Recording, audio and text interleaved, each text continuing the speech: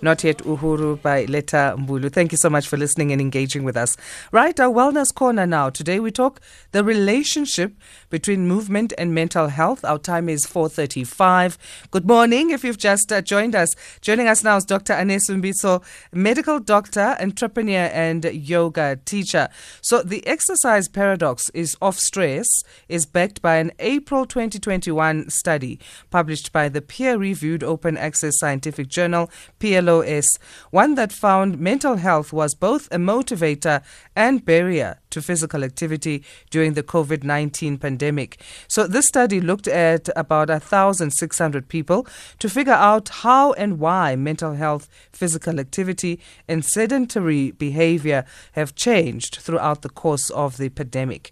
Doctor, thank you so much for joining us to speak about this topic. How are you doing today? Good morning, Asanda. Thank you so much for having me. I'm great. How are you doing? I'm good. Thank you so much. Good. So, if we look at the study in terms of what it came out with and the results, one of them was that even though exercise comes with the promise of reducing anxiety, a lot of the respondents felt that they're too anxious to even exercise. This is basically on the COVID-19 pandemic as a backdrop. I don't know how things are now, if much has changed. But let's talk about that exercise is supposed to reduce anxiety, but then some feel too anxious to even exercise in the first place. Yes, and this is quite a vicious cycle that we start to see, like mentioned in the study, where people end up actually feeling so anxious about their exercise routine that it prevents them from exercising in the first place. And what this is usually caused by is almost like this exercise pressure or pressure to perfect your exercise regime, because more and more people are on social media nowadays, especially with lockdown. And so people's view of exercise is usually shaped by what they see on social media, and people feeling like they have to emulate all of these fitness influences and things like that, which adds pressure to their personal workout routine.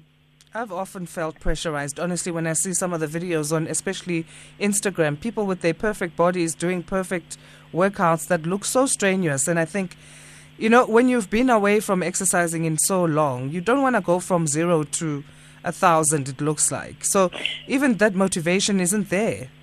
Totally, 100%. And, with lockdown, I think what a lot of people have experienced is that you kind of go through waves or different phases of your lockdown, where there's some stages where you feel really productive, you're getting into your new routine, you're feeling motivated, and other stages where you feel really demotivated, you feel like there's lack of even that inspiration to exercise.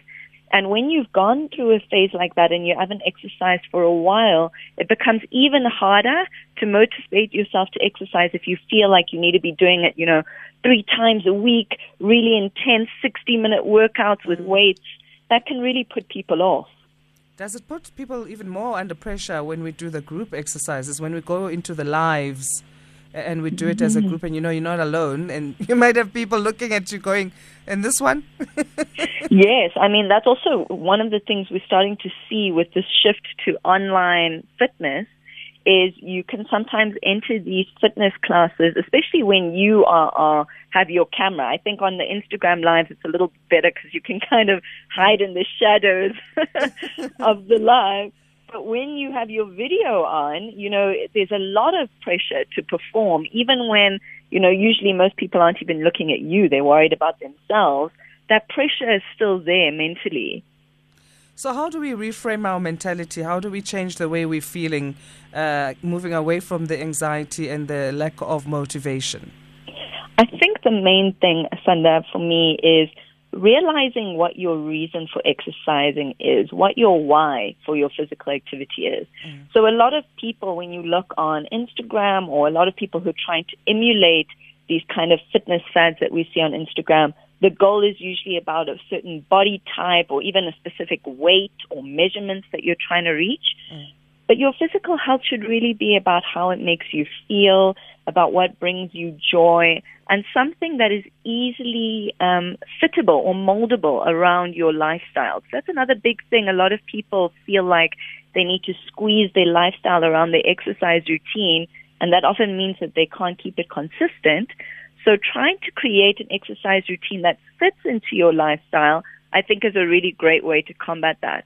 Another thing that I found really helps is having a routine for when you feel motivated. So when you really feel like you're in go-getter mood, you're wanting to crush those goals, having a certain routine or exercise that you fall back on when you're in that mood.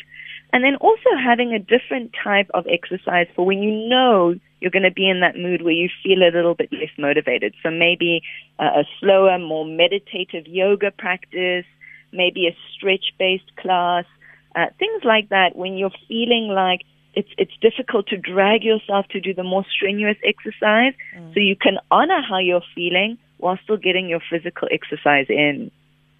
I love that one because I find that I'll put myself under pressure because I've now got this plan, and then some days I actually really don't feel like doing the cardio part of it, and I just want to do the weights part.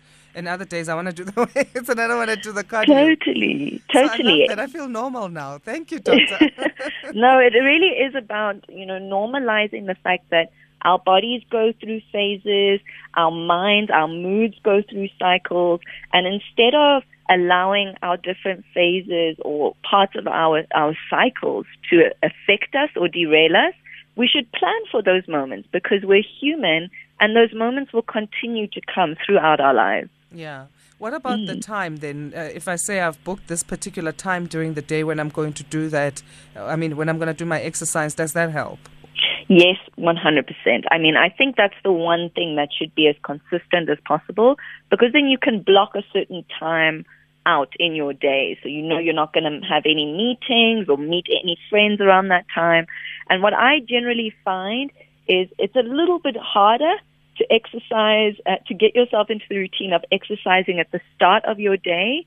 But once you get into that habit, you have a slot at the start of the day which gives you enough time to get ready for work or for the rest of your day.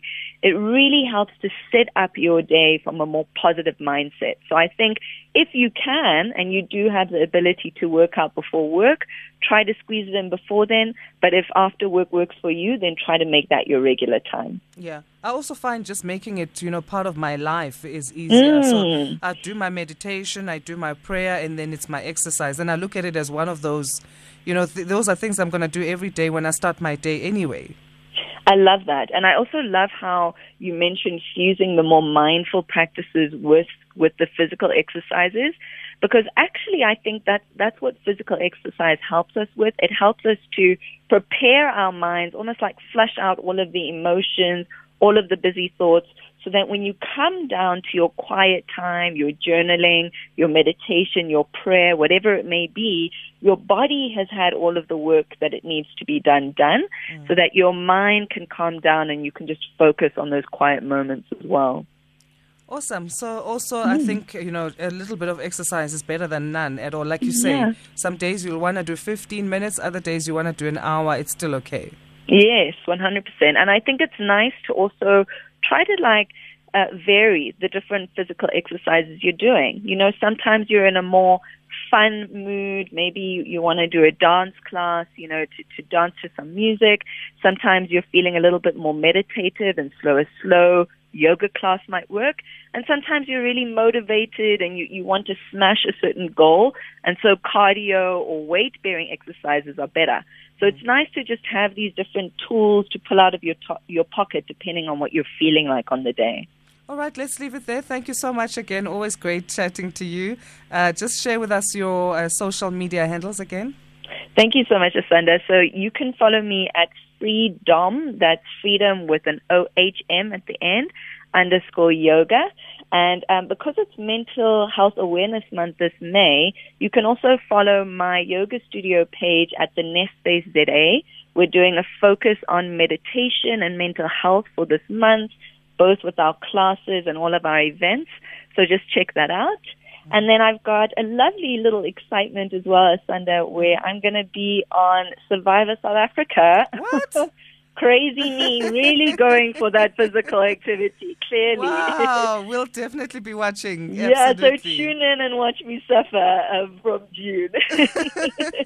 Oh, man, that's awesome. We're rooting for you. I'm sure you're going to do great. Oh, thanks, Asanda. So when does that start? That's the 3rd of June. 3rd of June. We'll be tuned in, definitely. Thanks, man. Okay, cool then. Enjoy the rest of your day. You too. Have a great rest of your Tuesday. Bye, Asanda. Bye. Dr. Anesu Mbizvo, a medical doctor, entrepreneur, and yoga teacher, and a possible next survivor. Hey? How's that? All right, so there we go. That's our wellness corner then for now. We're going to move into our planting the seeds section, our agricultural feature here on Sound Awake, and talking the Boran cattle breed, and speaking to Johan Erasmus, who is a Boran cattle breeder and trainer and farmer on this issue. Here's some Paul Simon now, Mother and Child Reunion.